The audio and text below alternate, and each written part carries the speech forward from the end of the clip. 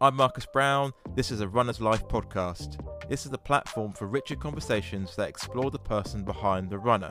I discuss the topics that influence us as runners locally, whilst concurrently connecting us to the wider global community. If you found value in the show, please subscribe and share with your community on social media, and leave a rating on Apple Podcasts or the platform selected, as it helps the podcast grow. If you want to support my work directly, you can become a member on Patreon at www.patreon.com/arunnerslife. Thank you for tuning in. Now let's head to the conversation. Hi Lee, welcome to a Runner's Life podcast. How you getting on, mate? I'm good, mate. How are you? Yeah, really good. It's good to catch up. I know some people probably don't know this, but we actually went to school together in London, so it's interesting to sort of see how we sort of progressed from those days. It's like a little high school reunion on a podcast, isn't it? It's It is. mad. I remember when you had your curtains back in the day, mate. So they're definitely long gone. They are long gone. I haven't got enough hair for curtains anymore, but they were the highlight of my school career, I think. Do you think they'll be making a return for 2020 or 2021? I don't know. It depends what Bex does. That was always the pillar of what's next. The girls went with Rachel from Friends, and the boys went with David Beckham. So whatever he was doing or whatever she was doing, I think that was what we needed to do. But I think I'm good right now. I don't think with all this running, I could deal with the long hair. Absolutely, yeah, exactly. And it's so crazy because thinking back at that sort of time, being so young, I mean, I wasn't really into running at all at that age. And obviously with your dad being able to get into it, being a PT and being part of the British military, I mean, it's for you, it's always been a big thing. So it's so interesting. I just didn't know that about you at that time. Go ahead. I hated it as a kid. This will shock a few people. Like PE wise, I didn't really get into it. I was an only child, got bullied quite a bit at school because I came from another school coming into secondary school. So the friendship circles were already established coming into the new school. And then I just had to integrate in. As you said, I was a military child. So growing up, I never really settled to build a big friendship base. So I'd always have to reintroduce myself, reestablish that comfort zone. And I never really got my feet under the table for the first couple of years, at least up until year 9, year 10. But sport-wise, I did do a bit of activity. I used to cycle a lot, cycle to school. But as a team sport, I tried football, loved football, Liverpool fan. But as a running, I wouldn't say I was a massive runner or a massive endurance athlete at school. That's interesting to hear. I mean, and also just the other part when you talk about feeling unsettled, I mean, do you think like now as an adult you sort of feel more settled in terms of just like not having that thing about moving around so much? Yeah, but also just the confidence. It's like I found what I enjoy, but I've also found what I'm quite good at. So it gives me a sense of confidence where even just jumping a few years when I got my personal training qualification, the dauntingness, the thought and the nerves and the anxiety to speak to a class or teach a class exercise, be it correct or whatever. Now I had a call the other day and led a conference with 5,000 people, and I was quite happy to do so. But in school, it took me a while to put my voice out there, show any skill sets or show any endeavor. I was quite good at school, but I was never the loudest person at the party. I was always the quietest. And when you're at that age, sometimes the quietest do get left behind a bit. Yeah, I guess that we're all trying to sort of figure it out. And then, like you're saying, you sort of come into your own, and then it's and like I think I think that's the same for all kids at that age, because they're not. Everyone's just trying to impress everyone, and you look back now, especially being a dad, and my wife being a teacher, you just see how intense being a school kid is. Those teenage years, it's just a million miles an hour. Yeah. And looking back at the last few years of school, absolutely loved it. Found my niche, got a good circle of friends that I'm all still very close to now. But it was just those first couple of years, I was a bit lost, didn't really have a safe place. A lot of people had brothers and sisters. As I said, I was an only child. So I never really had a companion from the get-go where people had grown up with each other. And I look back on it now, I am the person I am now, but then it was quite tough at school. It was quite tough. I think a lot of people can relate to that. And I want to ask you a properly serious question now. With social media being as it is, surely someone has got you confused with Lee Ryan from Blue Online, right? You would never believe. It's to the point where in some circle of friends, I'm called All Rise. My nickname is All Rise or Lee Ryan from Blue. And on Twitter, this was almost the tail end of being at school when Twitter started to come on board and MySpace and stuff like that. I did get shouted out, like on Top of the Pops, tagged in with Top of the Pops saying fantastic performance. And I would look who posted it, and it depending on the profile of the person, it's whether I went, I'm not him, or yeah, thanks very much. I appreciate the love for that. And then the conversation used to unfold for a little bit, and I won't tell you how deep those holes got. Right, that's epic. I mean, yes, you could have a lot of fun with that Twitter. So yeah. But it's kind of noticeable because obviously in your Instagram it's like Lee M Ryan, so you've like clarified that just in case people just. I'm sure people still get confused, think, "Oh, Lee Ryan." Oh yeah, I still get tagged because I still come up as Lee Ryan, where I think he's the official Lee Ryan, and obviously he did a load of stuff with Big Brother. He did something wrong recently, and then suddenly my Twitter account started to blow up. I'm like, that delete. That's not me. Yeah, that's not me. They're definitely Ryan. Yeah. Good stuff, mate. And I was thinking, obviously, back to sort of television now. You must have seen like the series, like with Michael Jordan, The Last Dance. Mate, it's unreal. What a What's program! Your thoughts on it? Unreal. It's you go a lot on documentaries. I was actually talking about it this morning with someone. It's like, and he came across saying it was quite biased for Michael Jordan, and I was like, but a lot of the things that went on in that program, you can reference in history, as in the games, the way he scored points, his turn of attitude, and where he went to Dennis Rodman to go to Las Vegas and show like that.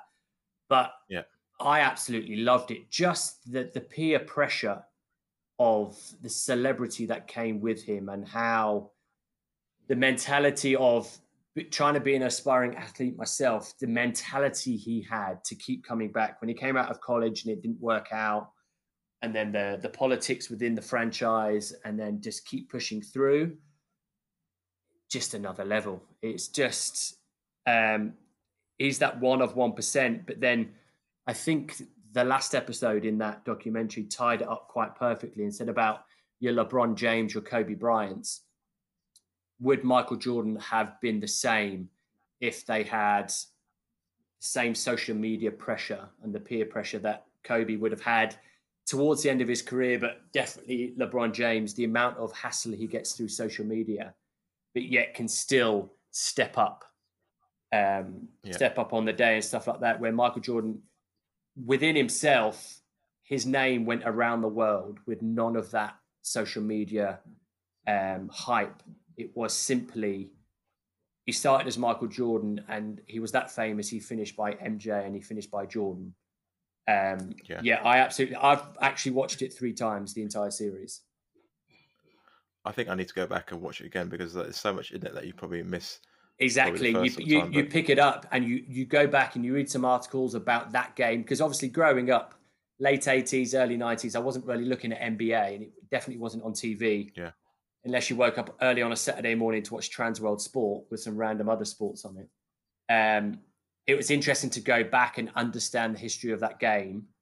And then obviously the slam dunk contest and Dennis Rodman, how big he was, because you see him as the pantomime villain all the time, but then you actually realize how much of a staple he was within that team. The Bulls weren't the Bulls without your Pippins and your Rodman. And I think that's continued with like your LeBron Jameses and your Kobe's. There has to be a talisman every single time. They are a one-man show. They're one of one, but history says your Pippins or whoever it was at the Lakers, and then whoever has followed LeBron, he needs someone with him to carry that pressure. Yeah. I mean, you sort of see how great like world-class players like Pippen was and Rodman was, even when Rodman was sort of talking about the aspect of when he would work out like the flight of the ball, where it would hit Yeah. the backboard and where it would go, or those sort of things. Those little details that people just need a chance. But That's what even makes him then, great as well.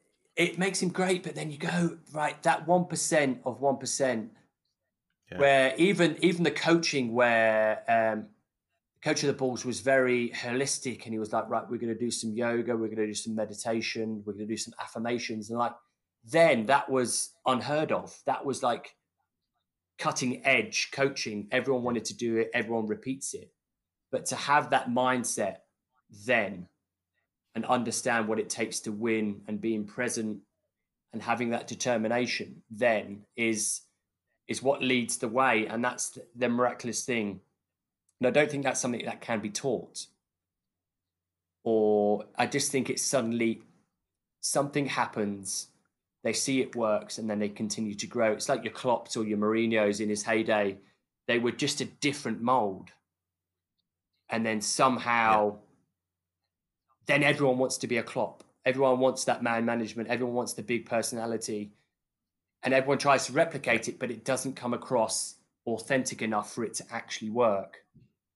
And I think that that transcends down to the everyday athlete as well, where everyone wants to Yeah. be like that guy, because if that guy can do it, I can do it. And it doesn't necessarily transcend that way at all.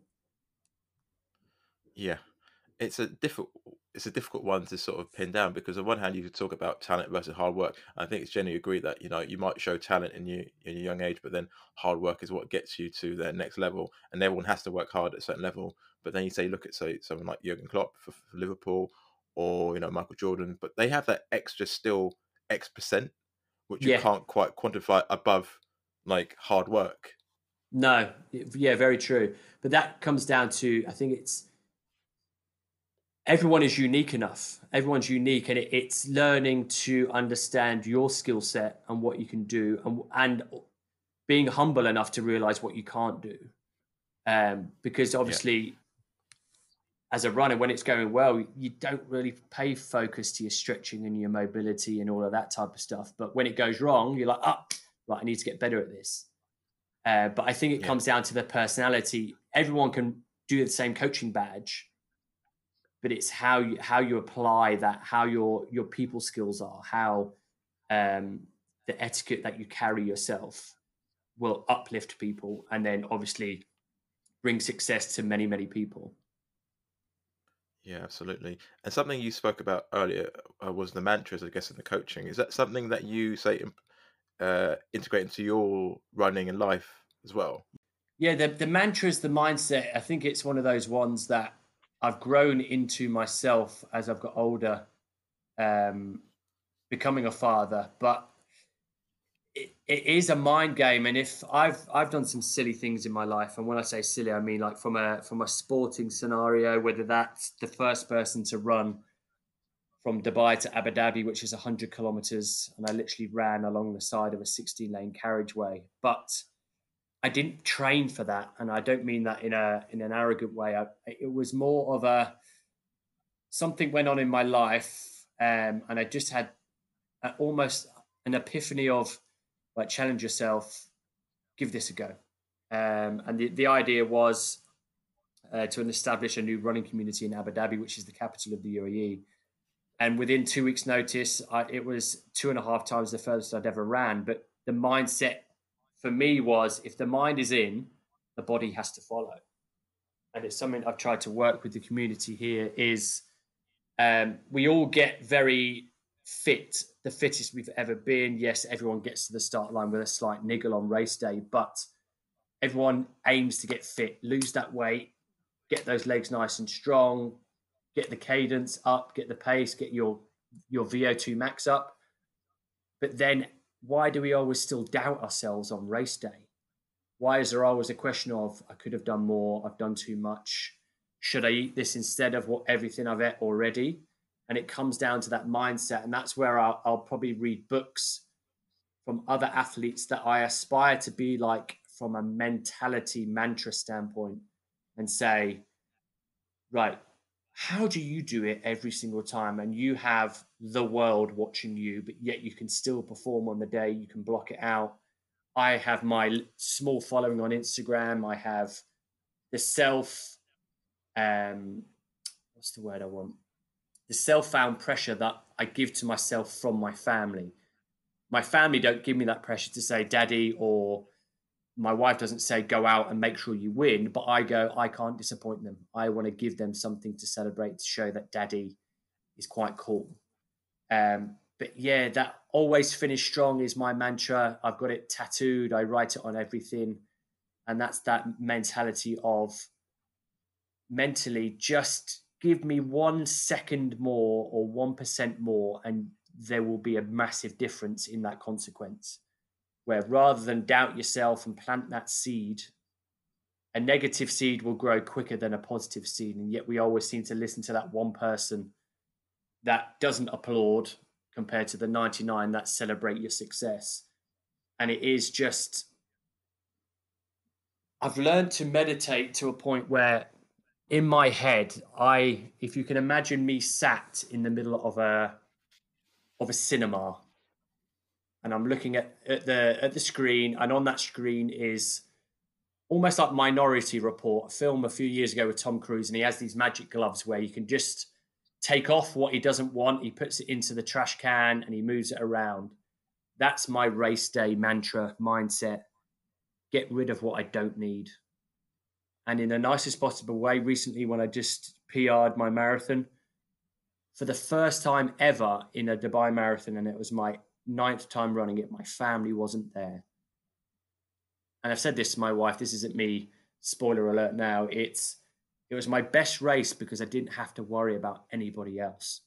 Where normally we've got 2 very energetic little daughters, they want to run around. So I'm always, as a father, as a husband, going to go, did they get here okay? I hope they haven't been a pain in the bum. Hope they're okay. Where are they going to be? Did I give her something to give me? I really need that gel. She better not be late. I've missed her. Did I say hello? Should I have said hello? Did I acknowledge her enough to give her like a thank you for making the effort to be here? Where are they at the end? Am I going to be late? Is it too hot for them? It was solely me. And that's what people need to realize. You're on your own. You're with 40,000 people on race day or wherever you run, but you have to worry about you. You are the most important person in that scenario, inclusive of family, wife, kids, whoever else is around, or teammates or colleagues. If you're going to pace someone for their PB, you can't worry about them because you've got to make sure you can deliver also. So if you overlook the fact that what you're doing, and this is what I look at pacers and go, I could never be a pacemaker because the pressure, you've seen it yourself, especially in the London Marathon. Good Lord above. If you get in the way of a pacing group, the elbows are sharpened and you are getting thrown out of the way because they are so scared to move out of that proximity of that pacemaker, off that racing line. And you're like, can you imagine the pressure that pacemaker's on where he goes, guys, I've got cramp in my calf. I'm out. Do you think they'll go, cheers for those first 16 miles, bud. Appreciate that. We'll try and finish. You can guarantee they're going to be like that. You're kidding me, right? I've been training for this. This is your fault. I didn't get my PB. They'll be on the reviews. London Marathon, this was shocking. Your 4-hour marathon pacer was terrible. Like, hold on a minute. He still has to run a marathon. At no point, whatever ability, whatever skill set you are, a marathon is still the same distance. It is still the same pressure. You run it in 10 hours or you run it in 1 hour, 59 minutes. It's still exactly the same. And it's the mantra I say to my community that I work with here in Dubai is whoever wins the marathon and whoever comes last in the marathon gets exactly the same medal. So don't ever dishearten yourself that you're not in that category of am I a runner or not a runner, or the politics that goes on with some club runners. You're not quick enough. We can't warrant your space within the London Half Marathon or the Manchester Marathon or wherever it may be. just worry about you. If it makes you happy and it makes you smile, you don't need a medal to make you smile. And I think that's something we've learnt eventually. Hopefully, some of us have learned in this difficult time. Races have been cancelled, but we don't need a finish line and we don't need a medal to justify a run or a race or a training block. If you want to, you can go on eBay. You can buy a London Marathon for £10 if you want a medal. But it's the process. It's the mantra to embrace the process, the learning, the growth. That isn't a click of the finger, like Dorothy from The Wizard of Oz type of moment. You've got to appreciate that it's years and years in the making. People say to me, some of the guys that I come across here, some teenagers, "Hi Lee, how can I look like you and run like you?" And I'm like, I'm still working on what I want to be. So I'm not done yet. And I've been doing this for 25 years. Yeah. And I appreciate, it's took me a while, but I appreciate what running does for me and how I still want to achieve things. But I also understand what I want. And that's another thing from people. You've got to understand exactly what you want before you can have the mantra to deliver that success for yourself, I think. Yeah, mate, there's so much gold in there, and there's so much I could touch upon. But what sort of jumps out at me, we talked about, is especially running. It takes a long time to, or any sort of goal really takes time to get to the levels that you perceive to be good. But interesting enough as well, you talked about the process of stripping down what's not necessary, and I think ultimately you think about that is what the start of running looks like to where you are later. You just remove less and less what you think is actually important to what you actually see can actually be an amazing thing that you. Well, that's it. It's just stripping back, and it's like we spoke about it before we come on air, because obviously we haven't seen each other in years, but there's no freaking secret, we last man. year, mate. Mate, we saw each other last year in Berlin. Last year, look, that was weird, by the way. Just touching on that was a bit. Right, we're in a massive queue that's funnel necking in to scan our little bands in. A little tap on the shoulder. Hello, mate. Hi, Marcus. How you doing, mate? How are you?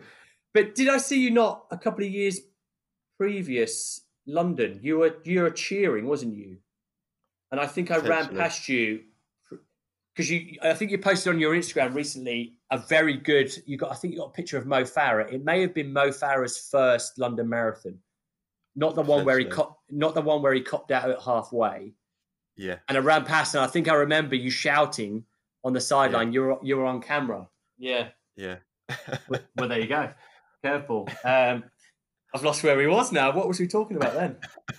Strip it down about what's not necessary for running, and the lesson we learned from it. Yeah. It is what's necessary, because you can read, and I know you've probably heard it a million times, like you can read a million things. You can pick up a magazine and say, right, beetroot juice is the answer. We laughed about it before, but then it is what works for you. And it's understanding the value of your time and delivering the quality with what time you have. And that's something I've learned. The mentality nowadays is everyone wants to be seen to be working so hard. Yeah. And half the time working so hard isn't necessarily a show of success. You can, if you can reach your be all and end all goal, which is that sub-3 marathon, I was to say to you, but if you could achieve that with doing half the training, would you do it? Of course you would. If I could spend more time with my daughter and do half the training but still succeed, of course you would. It doesn't necessarily need to mean I need to do double days. I need to do a 10-day cycle and take a day off to get the progress. I don't need to run 200 miles a week if I can get my goal with 80 miles a week. And it's stripping back, excuse my French, the shit that comes with it. And half of that comes from social media. I've attempted a number of world records before, and I'm sure we'll get into that in a couple of minutes. But there's one massive, it was London Marathon, and I attempted to run the fastest marathon with a weighted backpack. And that weight vest or backpack weighed 20 pounds. So to put that simply, if you go to the supermarket and pick up a 6-pack of 2-litre water, that's how much that weighs. So next time you go shopping, pick that up. That was in the backpack on my back. And I think I'd already lost the world record before halfway. And I could have come close to it within a couple of minutes, but I ended up just tapping out. But I think the pressure on, Lee Ryan's going for a world record. Is he going to do it? Can he do it? And even with the trackers that you get within marathons now, people actually know your result before you do, because it gives you that race prediction. And you come back to your phone and you go, oh, look, you're on for 3 hours. Look, you're so close to 3 hours. Oh, never mind. And now in my head on the day, it got to a point where it weighed me down so much. I actually sat on the side of the road and went, right, I'm out. And it's the first time I've ever contemplated DNFing a marathon, especially a marathon major. And I sat there and went, and then the flip of the coin was, hold on a minute. I'm still going to run a marathon with a 20-pound backpack on. And I ended up getting across the line in 4 hours and 10 minutes. The goal was, I think it was 3 hours and 18 minutes. And then in hindsight, which obviously takes a couple of days afterwards, the disappointment, I still ran a marathon. I still ran the London Marathon with a voluntary extra 20 pounds on my back. So well done you. But then there's the growth from that. And it is just, it's just so basic. It is so simple. But it's a fine line on simplicity that works or the simplicity of overthinking it, because you're not allowing yourself enough time to see the progress from the simplicity, if that makes sense. Yeah. People don't do it for long enough to see the result, because in 2 weeks they get bored and try another method. And then they get bored again because they might have been injured because the new method was probably a bit too advanced for them. And then they get disappointed and then they don't do it for 2 weeks and then they come back. Rather than just going, right, let's see where this takes me. I'm going to give it 3 weeks. I'm going to do it to the letter. How have I been? Be realistic with the outcome, be realistic with the goals, be realistic with the reflection on what you could have done better or what you did very good. That actually worked. I'll keep doing it. But people get bored. And I think that's a massive concept as well. Simplicity means boredom. But if you've got the Apple Watch and a Whoop and a Garmin and a chest strap and the new shoes and you've tried this new protein shake, you can't get bored with all of that input and output. But the simplicity is shorts, t-shirt, a pair of trainers and a watch that tells you the time. You can run a marathon in 2 hours if you want to, or you can run a 6-hour marathon. But it simply comes down to what do you need and what the fuck are you doing it for? Excuse my French. What is your why? If your why is big enough, if your why is a big enough reason to keep you going rather than make you stop, you will succeed in everything that you do. But if the why is because someone told you they thought you would be good at it, or because you've seen someone else do it and you thought you'd give it a try, you've already lost before you started. Because I've got the creature comforts of, I live in the UAE, the sunshine is always shining. So I don't have to peep out of my curtains at 4 o'clock in the morning to see if it's raining or not.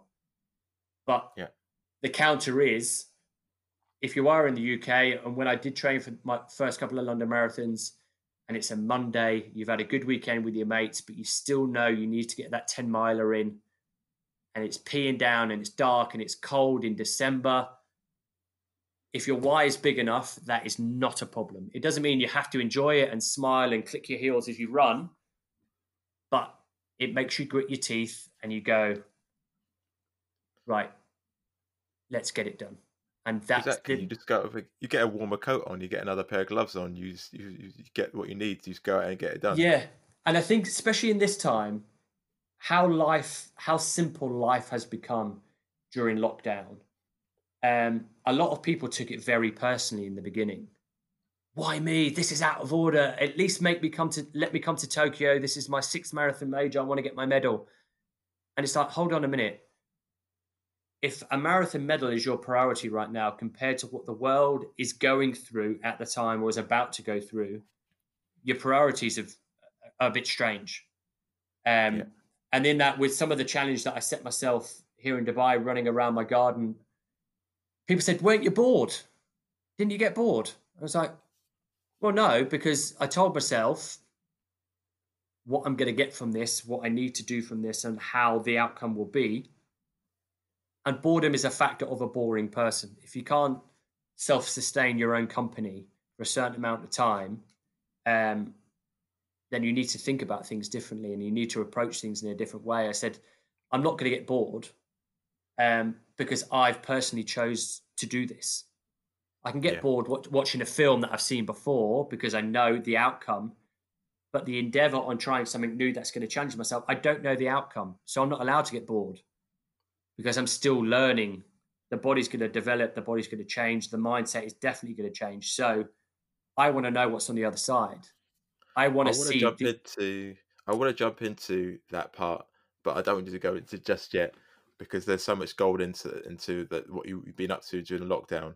But I also want to touch upon something you said. So apologies for interrupting because there's been a lot of gold in there. And something that resonated with me is that we start running, we think there's like a series of goals that we should have reached, but what we actually find is that the things that we learn aren't actually the obvious lessons at the start. And for example, that would be, I'd say, we both run Boston 2018. Yeah, It wasn't my fastest marathon for obvious reasons, but mate, it's been one of the most satisfying marathon finishes that I think I've ever had, just because you learnt so much about yourself in terms about your why for running. Can you sort of talk us through your own Boston 2018 experience in regards to what we've been talking about? Boston 2018, wowza. Yeah, just to lead up to that, it was just surreal because I went over with a few friends. We landed, it was glorious. We're like, yeah, we're happy with this. And then there was a few whispers going around going, it's going to snow. It's going to snow. And we're like, no, it's not. Don't worry about it. We're good. And then the day before, it was like a cutting, blistering, cutthroat wind. Blue skies, clear. And me and a friend of mine went for a little run. We bought the whole arm sleeves. We bought some leggings, and we're like, right, we're going to be true runners. We're going to keep the vests. We're going to keep the shorts. We're not going to go full leggings and anything like that. And then we went to bed and we woke up and it was absolutely peeing down. So we got an Uber down to the start, and Boston's all a bit surreal because you kind of know what it's about before you get there because of the history.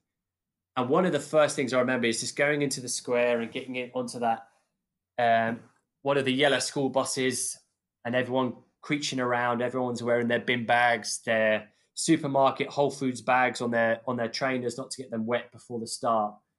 Got down there, remember turning up, getting out, and they didn't allow us into the school for some reason. I think it was because of obviously the security concerns from the years previous. And I'll never forget looking on top of the school, and there was a sniper on top of the school. Obviously, for security reasons, I just looked up and went, oh, wow, this is real.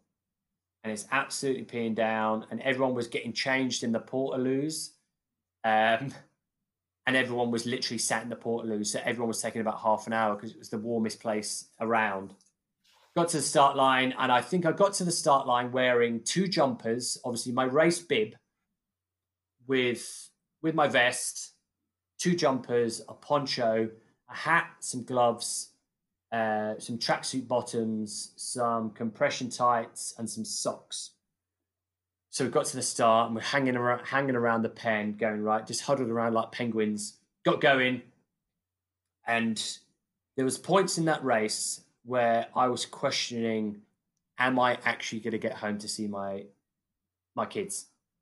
And every medical stop that I went through, I was just looking at it. And the queues were getting bigger and bigger the further the race went on. And then in my head, I was like, right, but if I've got this long left, will I get to the finish line quicker than that ambulance would?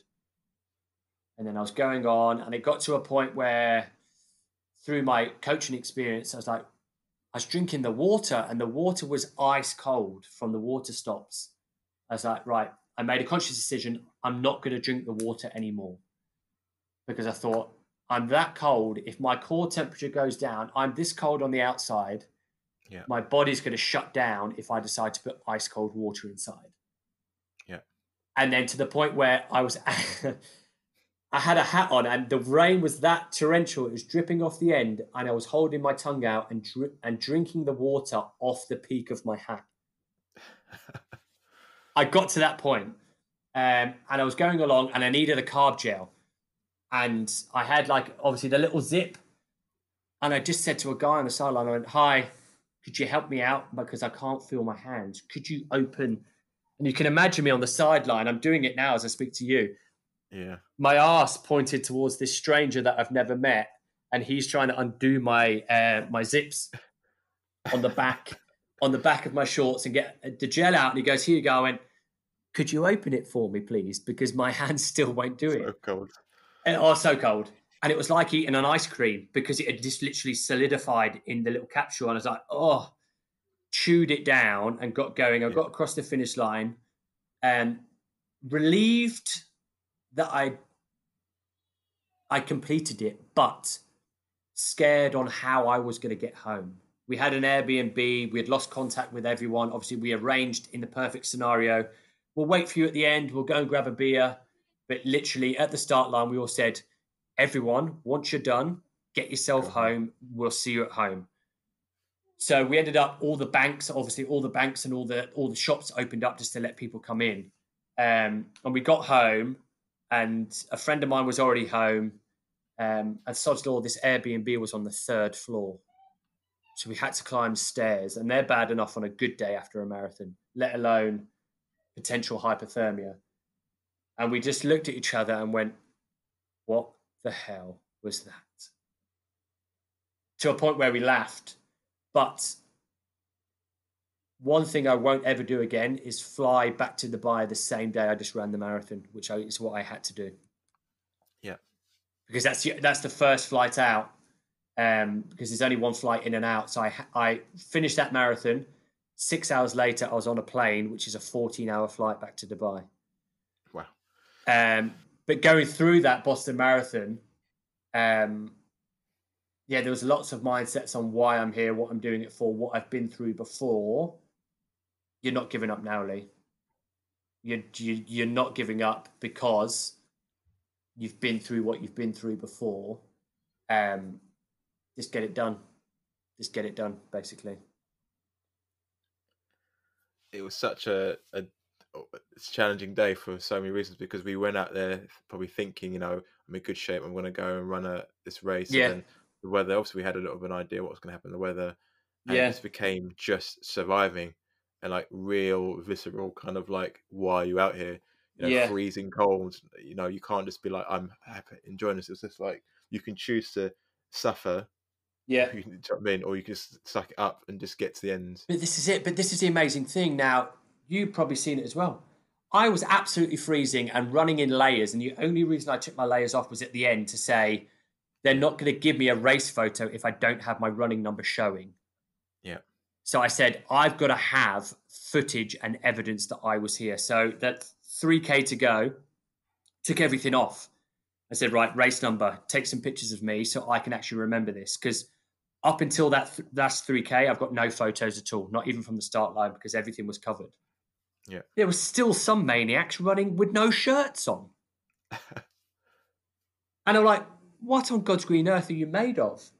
And I had a friend I was probably in my best marathon shape I've ever been in up to that point.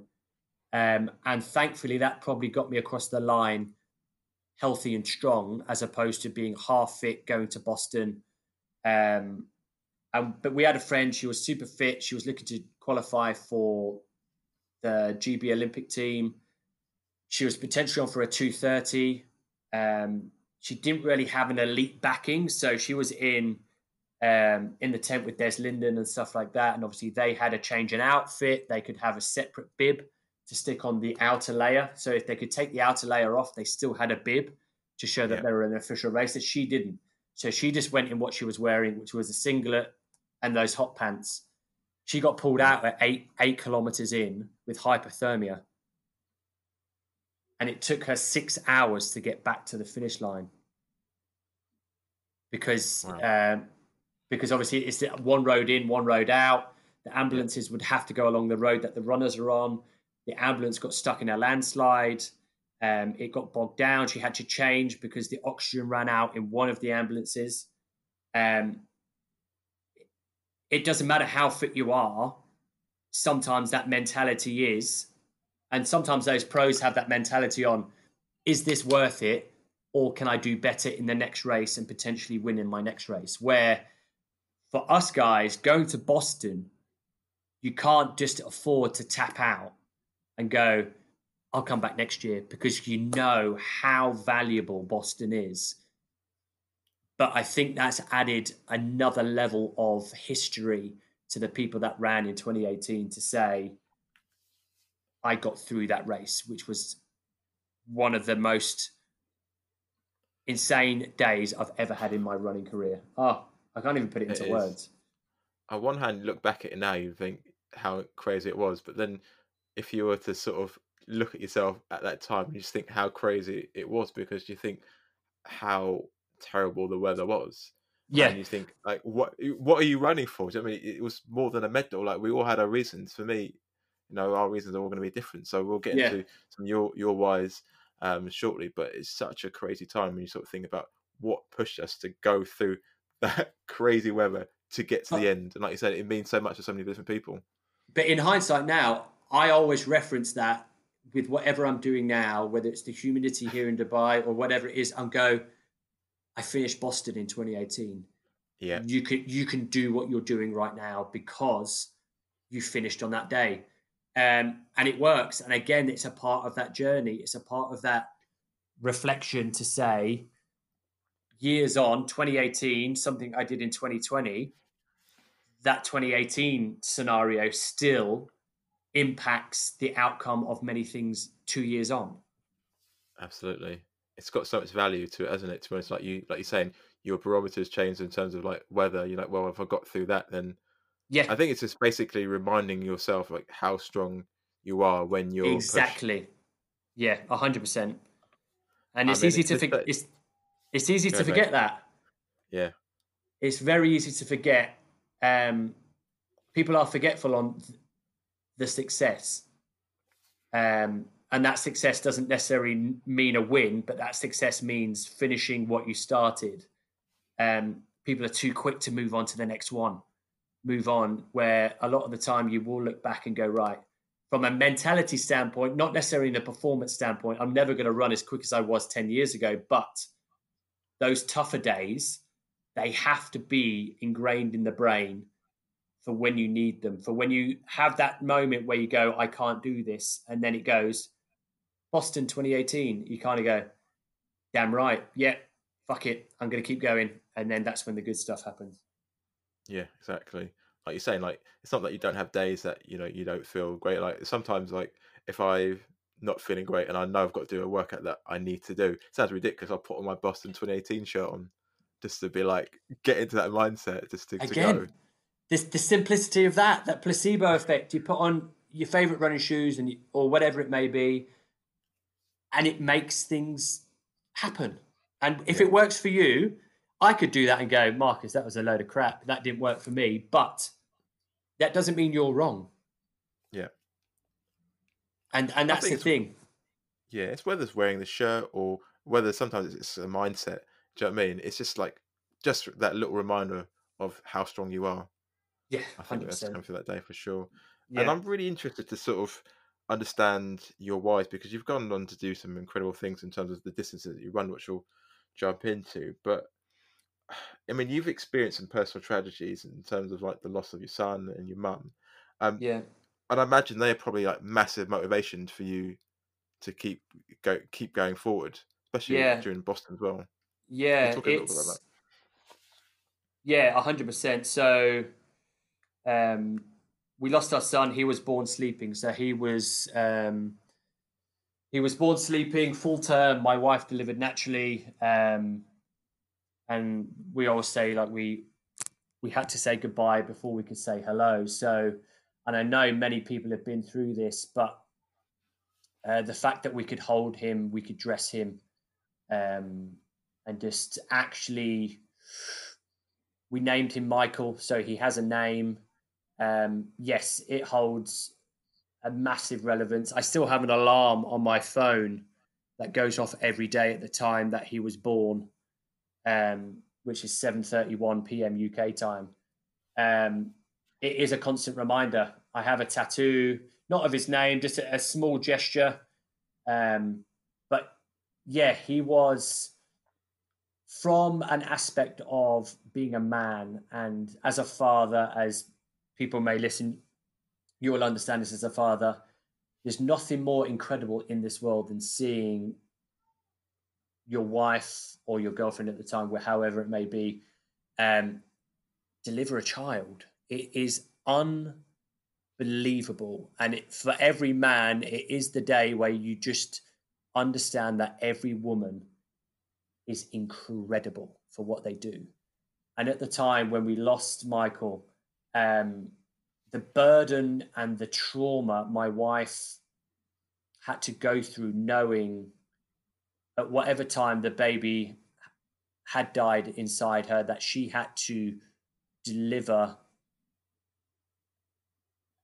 our dead son, and then get over that, and then be conscious enough and be ready enough to want to be pregnant again.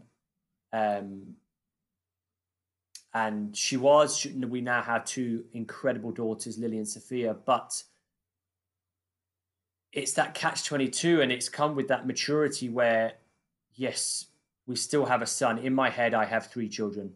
Michael, who's a star. My daughters know who he is. They'll see a star at night and they'll say, hello, Michael. Night, Michael. There's Michael over there. If we had Michael, we wouldn't have had my daughters. And it's that catch-22. It's not a mean thing to say, but not to go off on too far of a tangent. That reason why was I needed to find a way to grieve. It was, my running was my way to grieve, where I felt I needed my own expression, my own space, not to run away, but just to collect myself so I could come back and be the best husband, person, human being to my wife, because I could never contemplate and quantify what her body is feeling. That maternal instinct of a female. Obviously, afterwards, because he was full term, she still had breast milk. She had to express the breast milk that she couldn't give to our son. And these stepping stones on, we set up a nursery and things like that. It was like, fuck, it's everywhere. We can't get away from this. So that was where my first, that world record came from that I referenced before. The backpack was almost like the burden. I use that backpack as almost like a mechanism to say, this is what's weighing me down. I'm going to try and run with it. I'm going to try and inspire some people. This is what is weighing me down. Mentally, the trauma, but physically, the backpack was the interpretation of that. And the London Marathons never worked out, but I ended up breaking the world record for the fastest half marathon with a weighted backpack.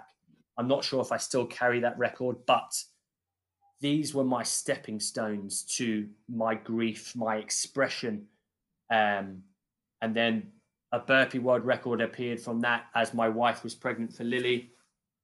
But yes, it still is my why. But now my why is shared with my daughters. They're a part of my legacy. They need to see daddy's good days, daddy's bad days. So it is within a capture. It is family. I lost my mum a couple of years after I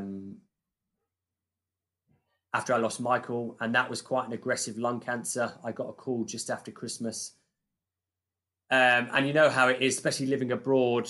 Like, if you're used to the communication channels that you do with your parents, it was usually a text message a couple of times a week to say, hey, Mum, how are you? And she would reply back.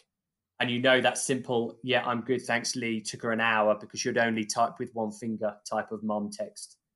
And then I got a call and I looked at the phone and went, right, okay, why is she ringing me? Something's up here. And it wasn't actually her, it was her fiance at the time, because my mum and dad had separated when I was 16. And he was crying. And I was like, right, you've got to tell me. And he's like, I can't. And then I managed to speak to my mum, and she just goes, Lee, I've got cancer. I've got lung cancer. And she smoked all her life, but she'd given up about 5 years before this. So it wasn't like I've told you about your smoking. She was healthy. She was very active. So I literally got on a plane, and I'll never forget. I got off the plane, hand luggage only, got on the underground, went to King's College Hospital in London, met her in reception, and she just literally fell into my arms. The only way I could depict it is like a kid going to school for the first time, just absolutely in tears. So that was my point. Within my grief, I had to be in charge. I took that role of, right, Mum, logically, this is how it's going to be. We're going to go upstairs. We're going to meet the doctor. You're going to do your first course of chemo. You're going to sit down. You're going to see other people. They may be wearing a wig. They may not be wearing a wig. And it was just that pathway. And that's something that I've learned to do, is just look at it logically. There's no blame. I can't blame cancer because there's no physical being. I can't blame someone for the loss of my son. If someone had knocked my mum over drink driving, then there's a blame, there's anger, there's direction of that anger, and I need an outcome that relieves that grief. But within our scenario, with what me and my wife and family have been through, it was the sense of our why is, why do we want to continue? And it still hurts. It's still referenced. We still have pictures of him. And every day there is a sense of, if there's a challenge to come, I've been through that, but more so it's, my wife carried a baby for 9 months and delivered naturally and had to hug her dead son. If you can never give up, Lee. You can never give up. My mum, super fantastic grandchild. The fact that cancer took her life, she missed Sophia's first birthday, so she never really met Sophia. Lily met her a few times, but again, my mum got given, stared mortality in the face to say, I have a month left, Lee. I'm on steroids, my pain relief, the chemo's not really working. This is how it's going to be. I flew back, went to see my mum in hospital. Her fiance was next to her, said hello, had a cry, spoke to the doctor. The doctor's like, she's on her path of life scenario, which is just basically comfort. I walked out of the hospital and went, right, Tony, that's not my mum. What do we need to do now? Funeral, speak to people, let people know these are the steps that we need to take. And just the way the world works, it's absolutely crazy. I expected to fly in, see her, fly back, give me an update, and I'll come back. And then I phoned my wife and went, I'm just going to stay another day. Okay. And then I went, okay, I'm just going to stay another day. Okay. And then the last night I went, right, I'm just going to stay with her as long as I can until she falls asleep. And I stayed with her, and I still have this picture on my phone. I just went, Mum, she was a stubborn cow at the best of times. She was a little girl. She was a little woman, but she was a stubborn little cow. And I just said to her, Mum, don't worry about it. The girls will remember who you are. You won't be forgotten. Stop fucking fighting it and go. And then there was almost like an aura in the room. And as she laid there was a tear that come down the side of her face. And then I went, okay, Mum, I'm going to go now. It was like 11:45. Took me 15 minutes to drive home. By the time I got home, she'd passed away. And I walked into the house. Her husband, which was her fiance, said, yeah, she's gone, mate. And I just went, okay. My Communication to her was done. I didn't not say anything. I said everything that I needed to say. And then just those little moments, those triggers are 100% the fire, the grit, the determination, the don't give up. Now, that doesn't mean I'm invincible. That doesn't mean everything's easy, that I can run a marathon and it's a piece of piss. The other day, I attempted to run 5 kilometers. I gave up after 2 because I just wasn't feeling great. But on those days when I need that go, or I need a sense of a challenge, my son, my daughters, my mum, and 100% my wife on how strong she is, that is my why in the biggest capital letters that you could never, ever remove from my life ever again. Lee, thank you for being so honest and sharing that. I mean, yeah, it's just so powerful what you've said, and you summed up what your why is. Well, obviously, there's a number of whys, but that is just so powerful. And obviously, everyone is different. But Yeah, thank you for sort of being honest about sort of losing a child. I mean, I know it would be crass here and sort of talk about my own experience, but I've had the experience of losing a child as well, so I can relate to when you say you've got 3 kids. That's the way I look at it. I've got 2 here, yeah, but 1 above. So when I'm running, sometimes I look up and I'm like, I feel shit. I'm like, I'm yeah, running for you. Do you know what I mean? So yeah. it's you never forget it. That's it. And every finish line photo in recent years, I've signaled to him and my mum. I'll send a kiss up to them. But on the flip side of that, your why is as personal as it can be. Yeah. Now, for people that are listening, your why doesn't have to be as traumatic as that. If the why means something to you, whether it is to lose that weight, or whether it is to raise money for charity, or whether it is just to show yourself that you can do it, if it means something to you, it is 100% correct. You don't need a big traumatic story for people to go, that makes sense. Good luck. Have a good race. Because if your why is to get other people to support you, then again, it is the wrong reason. Because in the nicest possible way, if you're running a marathon for your first time, other people's opinions do not matter at 25 miles. They don't exist in the world right then. So if you've started your journey with your reason why because you wanted some likes on Instagram, and you get to the point at your 25th mile when you've got to grit your teeth and go, fucking A, why am I doing this? If you can't pull that out the air and stick it front and foremost and chase that down all the way to the finish line, then it's not right. So don't ever question your why. If it means something to you, stick with it. And again, it doesn't have to be a marathon. If your why is, I want to achieve something, I want to run to the end of my road and back without being out of breath, without stopping, this is my why, fucking do it. Just literally go, sod everyone else. I don't need you. And again, we go back to that, what we started the conversation with, removing the things you don't need. And one of those things is people's opinions on your reason why. Yeah, and I agree with that, mate. And like as you've alluded to, like your why can be a multitude of reasons, and as you change as a person, they will change. But ultimately, it comes down to what you're saying. You're stripping away the unessential stuff, and I guess we're all doing it when we're all running, and we're in Boston, we're all essentially asking ourselves a question. Yes. And that question is going to be different for each person. Yeah, and that isn't the wrong question. It's down to you what you want. Some people already would think they want the answer or think they know the answer. And that, again, because obviously from your running journey, I'm sure the reason and the outcome of your first marathon is completely different to the reason and the outcome of your most recent marathon. Because exactly. because you haven't assumed what the answer should be. You've asked the question and you've taken the answer for whatever it may be, and then you've had the hunger enough to go, but I've got another question to ask, and then you go again, and then you go again. Yeah, exactly. And when I finished the Boston Marathon, you've seen the video, and they asked me, like, "What did you do today?" Reminded me of do you know what I mean? Reminded me of that experience that we spoke about.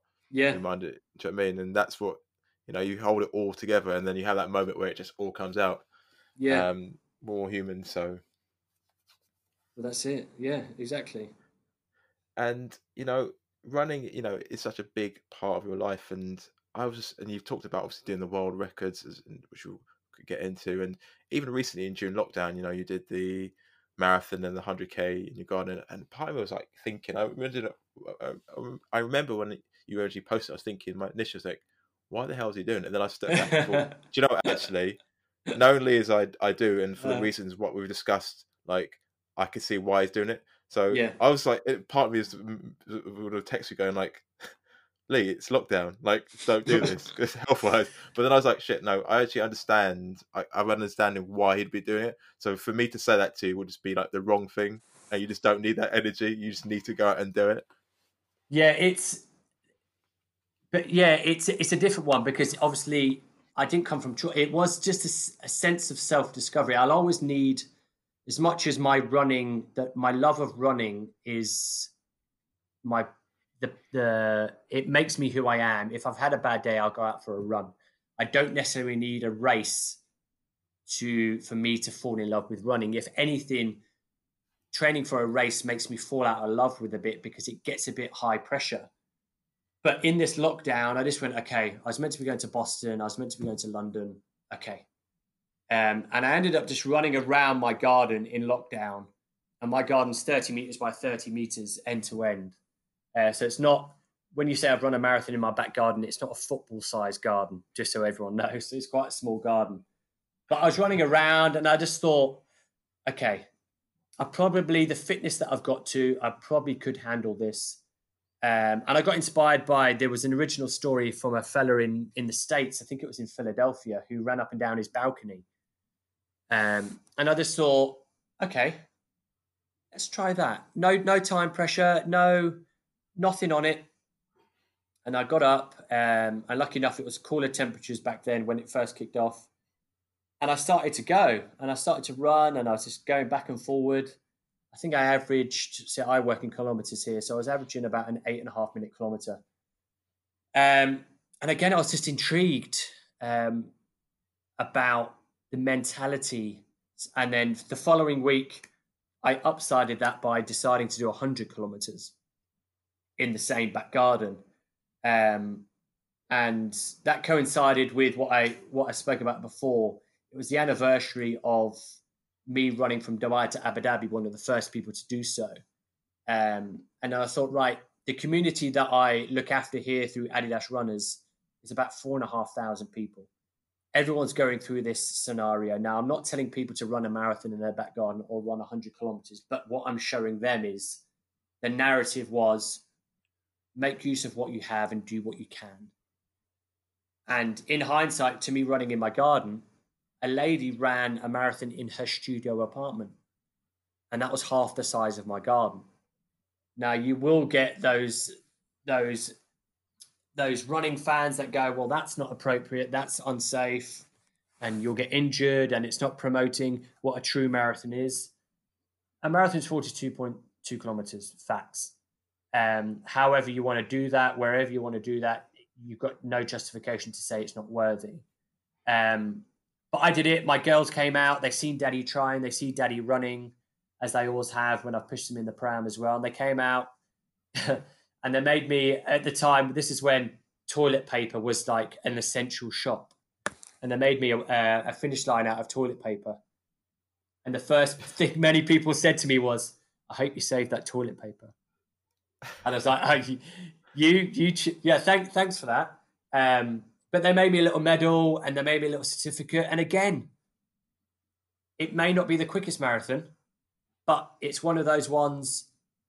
Lee, how are you finding this run? It's quite hard. Lee, you ran a marathon in your back garden. 5.5 hours it took you. And then a week later, I did 100 kilometers. And that took me just under 15 hours. And without a shadow of a doubt, my hardest runs I've ever done, for the fact that I had a refrigerator full of food, a nice comfy sofa. I had Netflix. My girls were inside having bacon sandwiches. I could smell that. So the the distraction, the mental mindset mantra for me was get it done as quick as possible. I could have taken 10 hours if I wanted to. I've gone, right, I'm just going to take a break for an hour. I'm going to sit down and come back and do it. But I was determined just to keep going nonstop. And the media picked up on it somehow through social media. Adidas, all of their brand comms, it got shared on the official Adidas Instagram page of one of the first people to run the marathon in the back garden. And a lot of people reached out and went, thank you for that, Lee. I'm not going to run a marathon, but I'm going to run for 10 minutes in my apartment because that's all I've got to deal with. And that's all I can do. So I'm happy with that. Where a lot of people felt, you've stolen my running. How dare you, COVID? How dare you, governments? This is an overreaction. How can I do my tempo run tonight? I'm like, guys, there's a lot bigger thing going on in the world right now. Do what you can. Maybe address the things that you've neglected instead of your running and get some self-growth there. That's another conversation. But 100 kilometers in my back garden. I won't be doing that again. I can tell you that for a fact. I think it's incredible what you did, mate. And I think on one hand, you could sort of see why you've done it for yourself, but then obviously it has a big impact for the people that follow you, because obviously you're an Adidas captain. So, there's a lot of people that look up to you for sure. And something I was sort of thinking about, it's between both sort of things. I mean, are you sort of running away from something, or are you running to something when you do these challenges? It's a great way to put it. I'm not running away because I'm not a coward. I'm not running to something because that means I don't want what I have right now.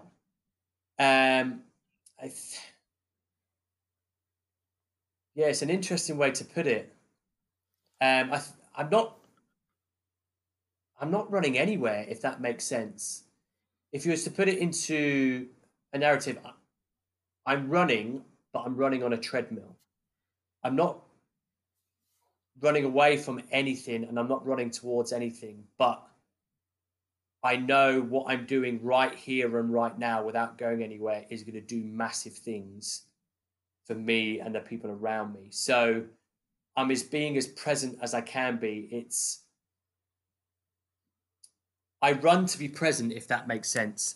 And I've learned that over the years, where maybe years ago, if you asked me that question, I probably would have been running away from grief and the trauma. But right now, the way life is after the impact of COVID, life is very simple. And I've learned that, and I hope many people have, like the material things you assumed you needed are not.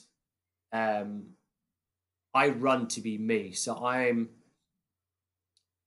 could say I'm running away from a bad me. And my wife would probably back me up on that and say, just go out for a run, Lee. I can see you getting stressed, you're getting agitated. I can see, just go for a run. And I find myself being a completely different person when I come back from my run. My mood, my energy, my old legs may tell you differently because I'm definitely feeling my age now. But I wouldn't say I'm a running addict. I'm not grinding myself in. I'm not a Garmin geek. I don't rip myself apart because my Strava segments aren't on point.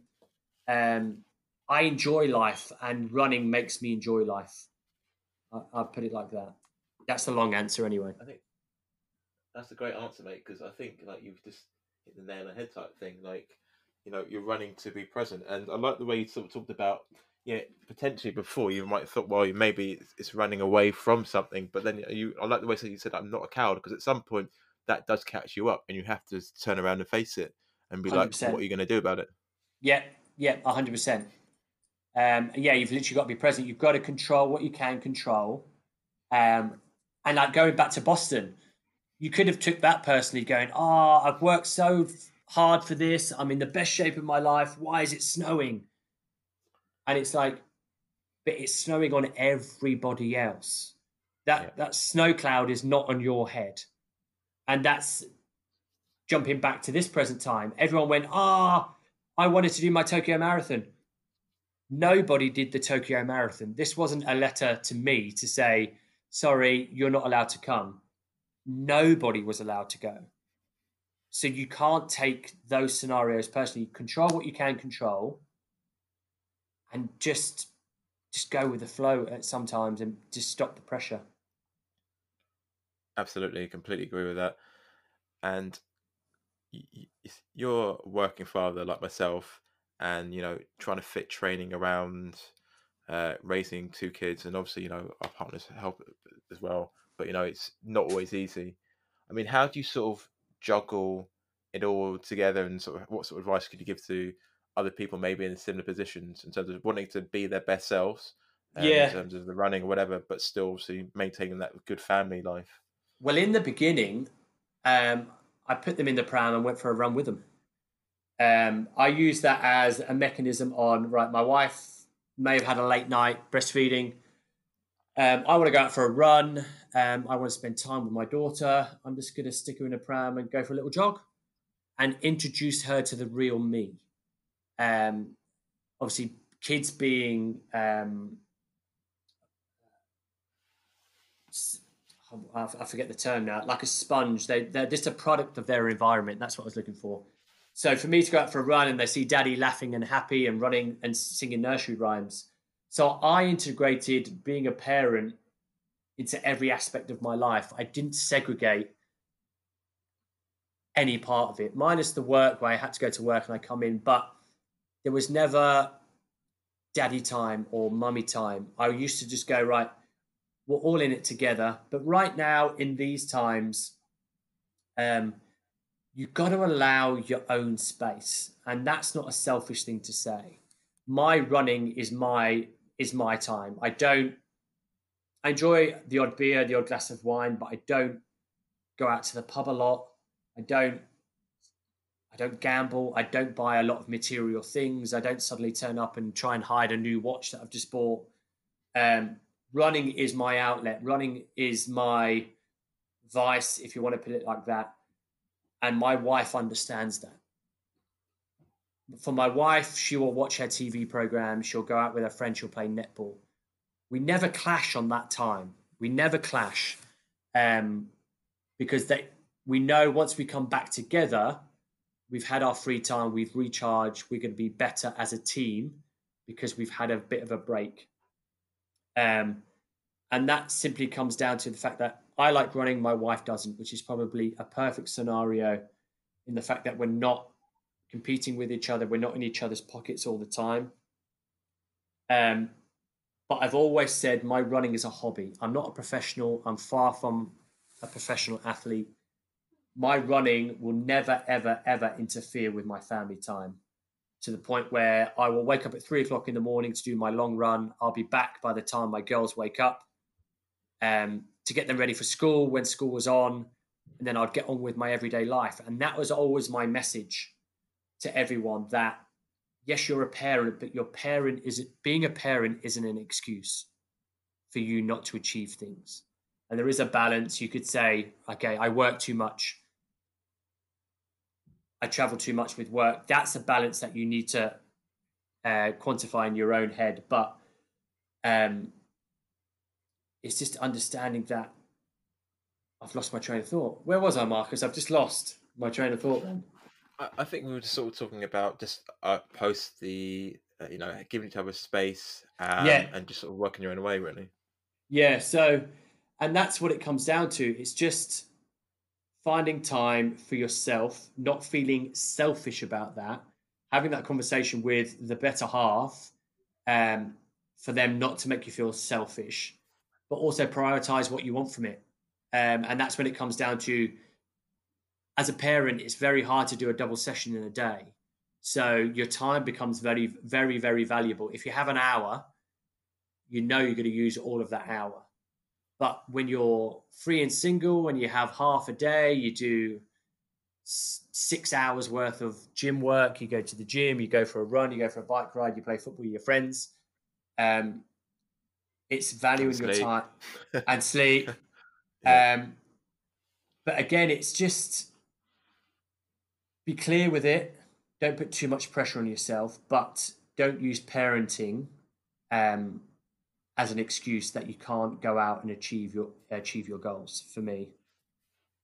because Yeah, they're not a great bird. points. You can't blame kids Yeah, for you not achieving what you want to achieve, because there's some great people out there in the world that are still doing phenomenal things, and they've got kids and they've got a yeah, family and they've got a supportive base.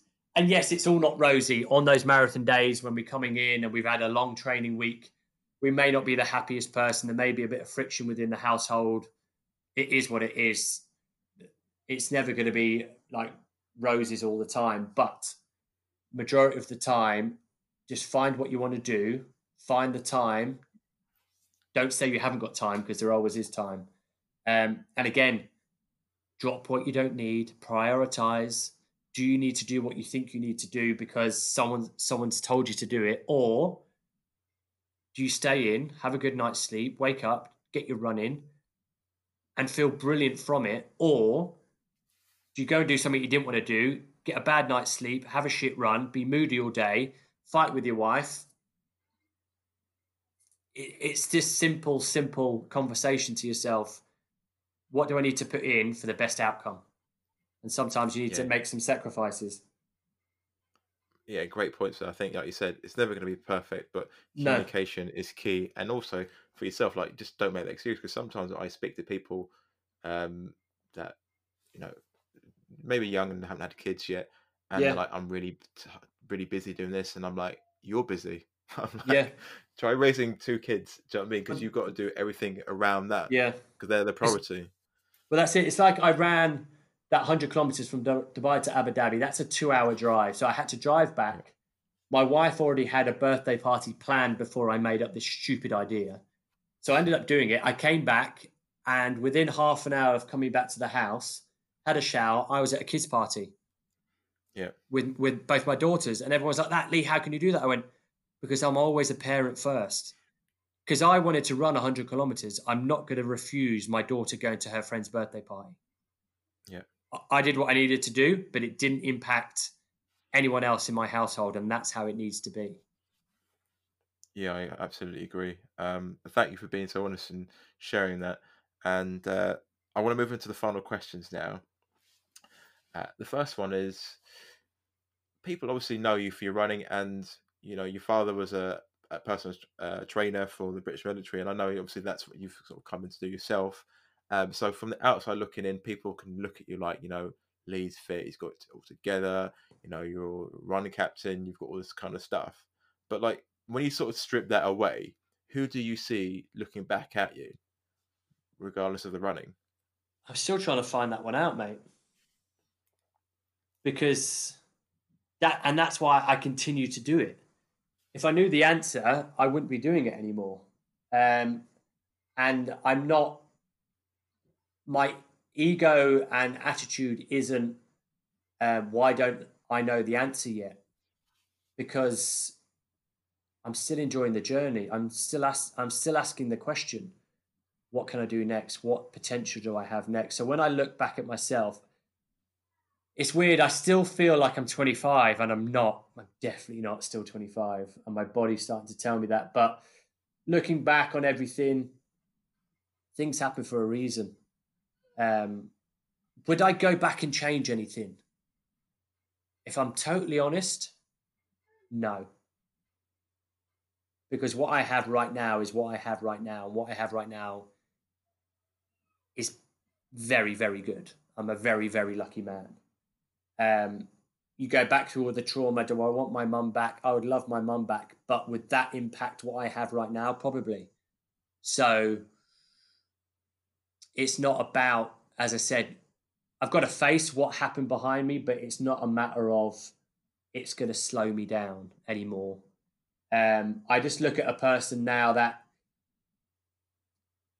wants to share success with other people. I think I enjoy the self endeavor of self discovery. I can formulate my own goals, not by peer pressure or anything, but I can see bits of everything in me that has made me what I am today. And that sounds very cliche, but um, tomorrow's a new day. And I've learned to quantify that very, very simply. Time is valuable. Um, and in hindsight, time is valuable enough. Slight tangent, but it's simply as it is. my dad sent me a message of my granddad. My granddad's 96. He sent me a message and a video of him hanging out the window of his house because obviously because of the social distancing. And I just looked at that video and something said to me, "That's your granddad. He has seen a lot." 96. And obviously, he doesn't have the experience where going into many other ordeals in your life as you grow up, you can look at your parents and say, "How did you deal with that?"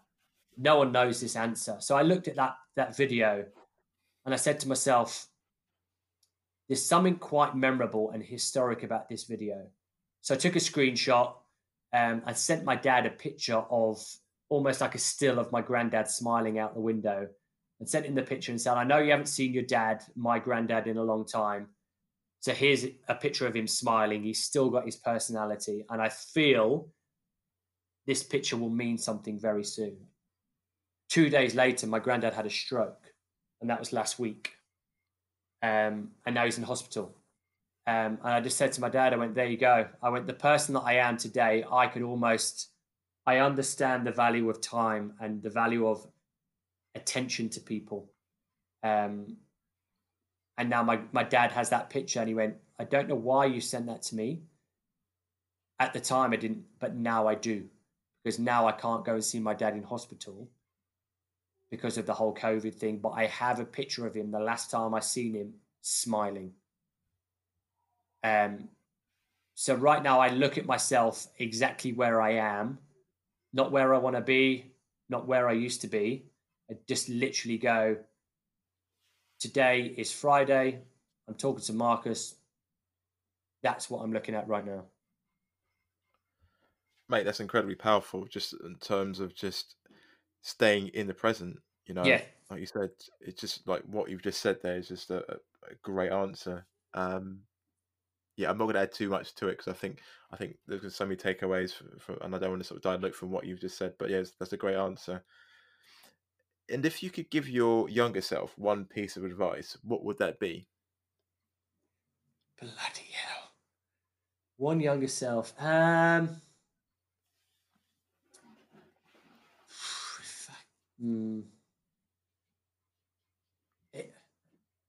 So, I just went down. Don't kiss that girl when you were 16. No, that's not my answer. I don't know. That's probably pay more attention. I probably would have said. Not that I drifted, but it was to understand things in life a bit more. And again, my life seems to be full of these deep and meaningful stories. But when my mum and dad got divorced, it wasn't necessarily a shock to me. But one of the things that keeps coming back to me, and it's something my dad actually brought up to me only last year, considering it was 18 years ago that he left home. All I did to him when he left, he packed his bags, filled his car up. All I did was shake his hand and say, "See you later, Dad," as if he was just going to work. And I walked away from that conversation without going, "Damn it, should I go back and say more?" I literally just shook his hand. And it wasn't until years later that me and my dad's, I would say our relationship has grown, but we've always been buddies, but we're more of a best mate scenario now than a father and a son. We can have a good chat. Probably then I'd probably go back and go, just understand that milestone in your life when your mum and dad split up. It didn't change me. I wouldn't say I went off the rails or anything like that, but I don't think I gave my dad enough respect when that happened. And I'd probably go back and go, just realize what your dad was for you. And obviously now I know that, I can feel myself growing from that scenario with the kids that I have. If that makes sense. Yeah, definitely, because like that's the thing when you have kids though, you look back at your parents and think, man, like maybe if they weren't great in certain ways, you like they did the Yeah. best they could do. You got so much respect for them. You're thinking, like in terms of like decisions you got to make, and like you look at the decisions you have to make now as an adult with Yeah. your own kids. No one's perfect, so yeah. But I still look at the kids that we have now, me and my wife. We'll often look at each other and go, when the hell did this happen? Yeah. We're not we're not perfect parents. Like from society's outlook on perfect parents, on foods that you feed them, on like iPads and computers, we're very varied. We just go with the flow. We understand how it is, but we often look and go, when did we get 2 kids? When did we get a 5-year-old and a 3-year-old that are little Miss Bossy Boots walking around? Because it just goes in the blink of an eye. Yeah. Like one day the little one can't do this, and then the next day you can. You're like, did I miss the moment? Did I miss that point? And again, it comes back to remembering what your parents had to do, and then you start to, it may have happened to you, you start to resemble your parents. Yeah, you end up saying something that they've said, and you're like, yeah. where did that come from? Like 20 years later. Yeah. And you'll say things that parents used to say to you, and you're used to go, well, that's a stupid saying. I said it the other day. Like my mum used to say, like, if you're having a whinge, one of the kids, I'll give you something to whinge about. And I went to myself, I went, hold on a minute. I used to laugh at my mum when she used to say that to me. And suddenly I've just come out with that saying in a joking way. And I've gone, oh no, I'm turning into my mum. I can feel it. Funny. Yeah. Funny times. You can't deny that thing from happening. No. And what's the biggest lesson that running has taught you? Never give up. For me, it's never give up learning. Understand that you never know it all. And if you think you know it all, you actually know jack. You actually know nothing. It's understanding that every day is a school day, because that whole... I can remember it from a friend of mine who was a golfer. We used to go to the driving range. I was never a golfer, but he always used to take it quite serious. And he would pull out a club like a 7-iron, and he would take a shot, and it would be exactly what he wanted to do. And then he would suddenly put that club back in his bag. I'm like, you're not going to go again? He goes, no, I'm not going to touch the 7-iron again, because that was exactly what I wanted from that scenario. Now I'm going to learn something different. And he would always say, you're only as good as your last shot. So he would never try and replicate something, because he knew if he'd messed it up, he would have been pissed off at himself. He would go, damn it, I should have just left it there. Now, for me, as much as I may have achieved these world records, I've run 100K in my back garden, I understand that my 5K tomorrow could be my best run or my worst run ever. And I'm comfortable with that learning. I understand that one day running is the best thing ever, and it feels brilliant, and it feels like you're floating on air. But I also understand most of the runs suck, and there's something mentally, physically that's holding you back, that you're not happy with. And it's just a part of the journey. Not every day is going to be perfect. Not every day is going to be Instagrammable perfection. It's the stuff that you do off Instagram that makes you what you are. And it's just taught me that you can learn something every single day. Absolutely, mate. And like the marathon or whatever race distance you're running or training for, that distance owes you nothing. No. But again, you put it down to, you could run a marathon without a race bib number on, or you can run a marathon with a race bib number on, with a start line with 40,000 other people. You're still just going for a run. Yeah. But for some reason, that day, that focus puts all the pressure where you doubt yourself. But yeah, it doesn't owe you anything. I've worked hard for this. I should get some success. I should get my time. The marathon doesn't give a shit, or any mileage doesn't care. And as soon as you realize you are not in control of that scenario, you're actually in control of what you do with that scenario, the better that outcome will be.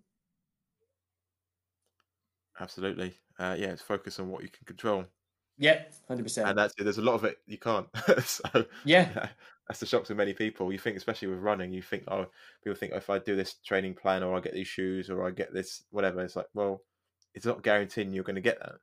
You have to be okay, knowing that you're not going to get it, but still working towards it. Well, even the community in Dubai here, it's the humidity at the moment is averaging around 70 to 80%. It's around 35 to 40 degrees most days. And obviously we're not running at the moment, but normally through the summers in the past, I've got to a point where I said, right, We can't say it's hot anymore. We can't complain about the heat. You know it's hot. You know it's humid. Now you've got to deal with what you actually can control, which is your recovery, which is your tempo, which is your pace, which is your focus. Control yourself, not the environment, because you won't win if you try and control the environment. Great advice, Lee. Great advice. And thank you for sharing that. And last question, where can people follow your journey online?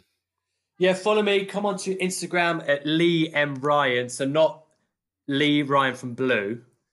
Just the Lee M. Ryan normal, the guy that's running a lot in his Instagram feed. I'm on Twitter as well, but just most of my communication comes through my Instagram account. So feel free to reach out, send me a message if you want to know anything more about me. Awesome.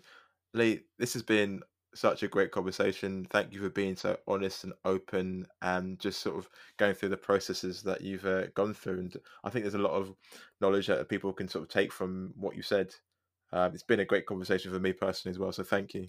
I appreciate your time, mate. It's been fantastic. And congratulations on all the achievements that you've done as well. But next time we're in Berlin or we meet face to face, we need to spend more time together. We definitely need to do that. Most definitely, mate. I think, are we allowed a hug or fist pump? Yeah, but yeah, I think by the time we get back to races, I think we'll be back to normal, hopefully, anyway. Good stuff, mate. Good stuff, mate. Thanks for being on the podcast. Pleasure. Thank you for listening to this episode of A Runner's Life. If you found value in this episode and want to support the show, please share with your community, post on your social media channels, and encourage them to listen and subscribe. If you want to support my work directly, you can become a member on Patreon at www.patreon.com/arunnerslife. If you want to get in touch with me or see what I'm up to, you can follow me on my Instagram page at @TheMarathonMarcus. Your time is valuable, so thank you for spending your time listening to this episode of A Runner's Life podcast.